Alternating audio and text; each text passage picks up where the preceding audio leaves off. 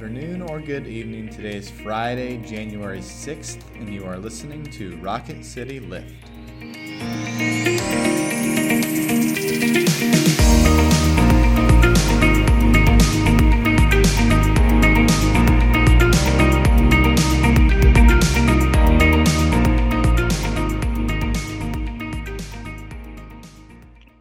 Hi, everyone. Welcome to Rocket City Lift. I'm Tara Bolger. And I'm Brett Goodeman. We come to you 3 times a week to try to bring a bit of a spiritual lift to your day. We're going to discuss again the prophet Isaiah and the passage from the 63rd chapter. But before we do that, let's begin with prayer. Let us pray. Lord God, may we be able to tell of the good things in our lives, the good things that you have gifted us, that you have made known. May we have the courage to come in silence and solitude, to reflect and to respond with gratitude. We pray this all in your name. Amen. Amen. Friends, listen to this passage from the 63rd chapter of the prophet Isaiah, verses 7 through 9. I will recount the gracious deeds of the Lord, the praiseworthy acts of the Lord, because of all the Lord has done for us and the great favor to the house of Israel that he has shown them according to his mercy, according to the abundance of his steadfast love. For he said, surely they are my people, children who will not deal falsely, and he became their savior in all their distress. It was no messenger or angel, but his presence that saved them. In his love and in his pity, he redeemed them. He lifted them up and carried them all the days of old. This is the word of the Lord. Thanks be to God. Tara, for our Friday fun question, do you have any New Year's resolutions? Okay, so I have two things. One is that I usually pick a word for my new year. And that word for me in 2023 is going to be consistency. I'm a good starter and stopper of things. But consistency is a struggle for me.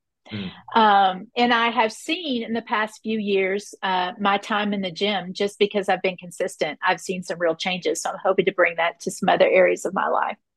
And the second thing is, I don't know that it's New Year's resolution, but when it comes to the amount of tasks and things to remember in my job, I've actually created a system where I check it every morning. I check again at noon. And before I leave for the day, I type up anything.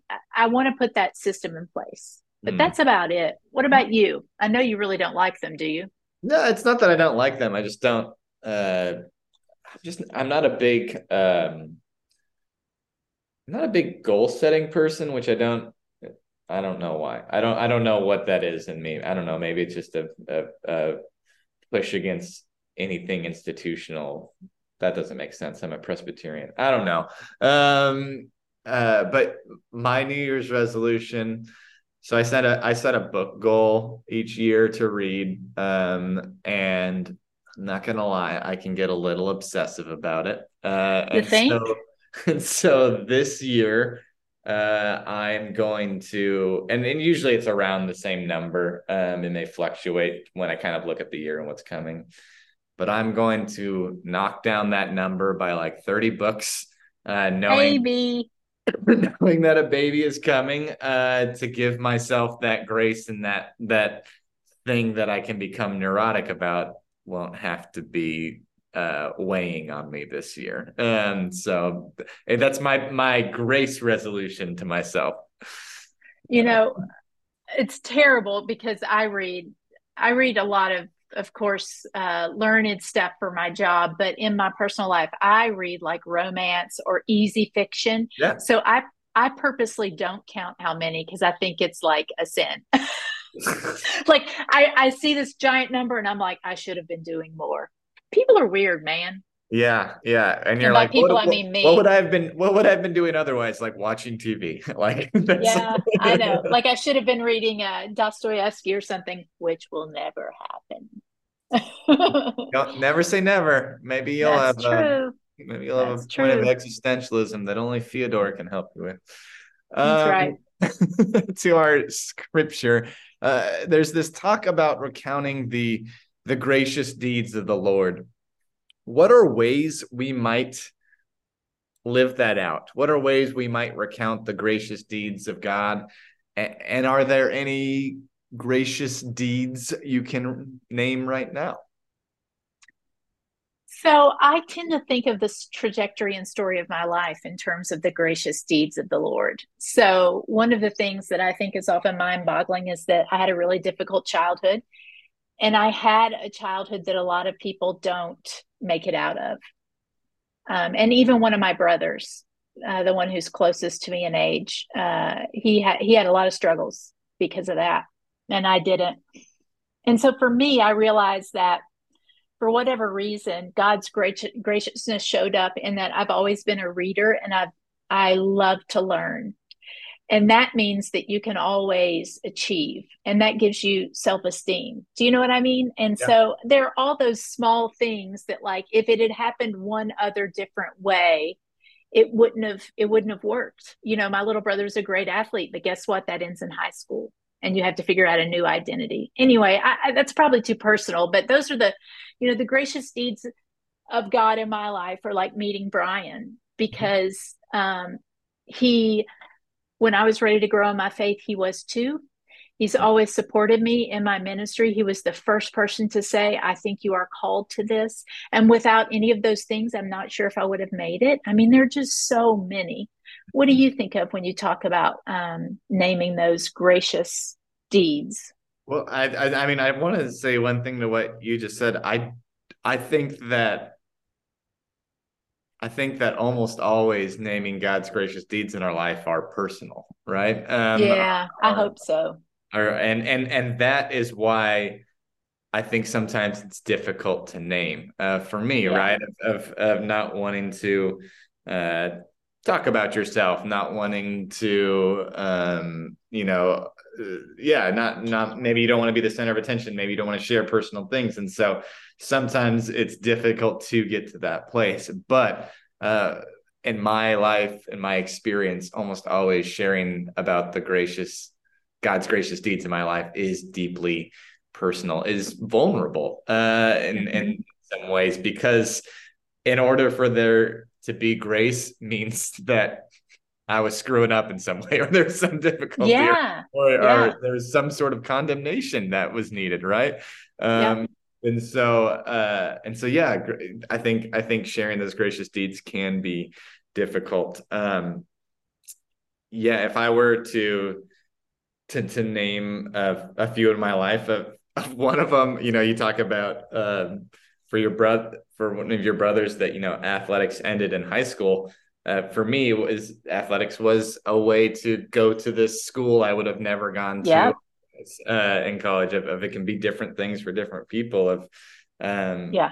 there's a trajectory of my life where I could have stayed in Tucson and gone to the state school and gotten a great education, but this other trajectory through athletics allowed me to go to a smaller school where I was able to discern a call, where I was able to kind of explore things I didn't otherwise know God had given me gifts in, and Yeah. so that Yeah. was a gracious act in my life.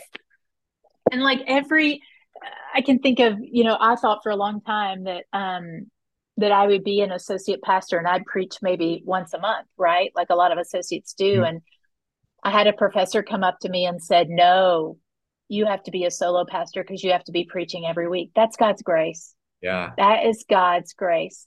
So there are all sorts of things like that. And I'll tell you, I hunger for those stories.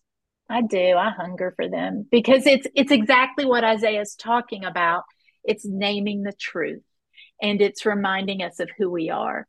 There is God's grace in your life. There's God's grace in mine, because we're children of God and because that's who God is. I kind of jokingly, but not, want to say anyone who's remained married, right, has gotten a lot of God's graciousness extended to you, because we're all such hot messes. And yet we find people that we commit to love to, and they love us. Same with the church, Mhm. right? It is God's grace to me that our church, with this over 200-year long history, was ready for a female senior pastor. And it's God's grace to me that you wanted to work with a female senior pastor, that you came into our lives. It is exactly what the Christmas text says. It is grace upon grace. And I love your admission of that you hunger for those stories. I think we all hunger for those stories of those to sit down with coffee with someone and have them share a story like that. You can't help but feel God's grace in the world, which sometimes I don't see when I get up and I read my daily newsletter from the New York Times about what's going on in the world, right? Yeah. It's so deeply important. We're going to end with a quote from my favorite president, Lyndon Baines Johnson, who has written, "If future generations are to remember us more with gratitude than sorrow, we must achieve more than just the miracles of technology. We must also leave them a glimpse of the world as it was created, not just as it looked when we got through with it." There is a great article in The Atlantic last month about the value of awe and wonder and how we actually need that in our lives. And I think that's what he's talking about there. Absolutely. Thank you all for being with us. We hope you have a wonderful and safe weekend. May each of you go out to love and to serve, to be well, to care for yourselves and others, knowing that the grace and love of God is ever upon you. Amen. Amen.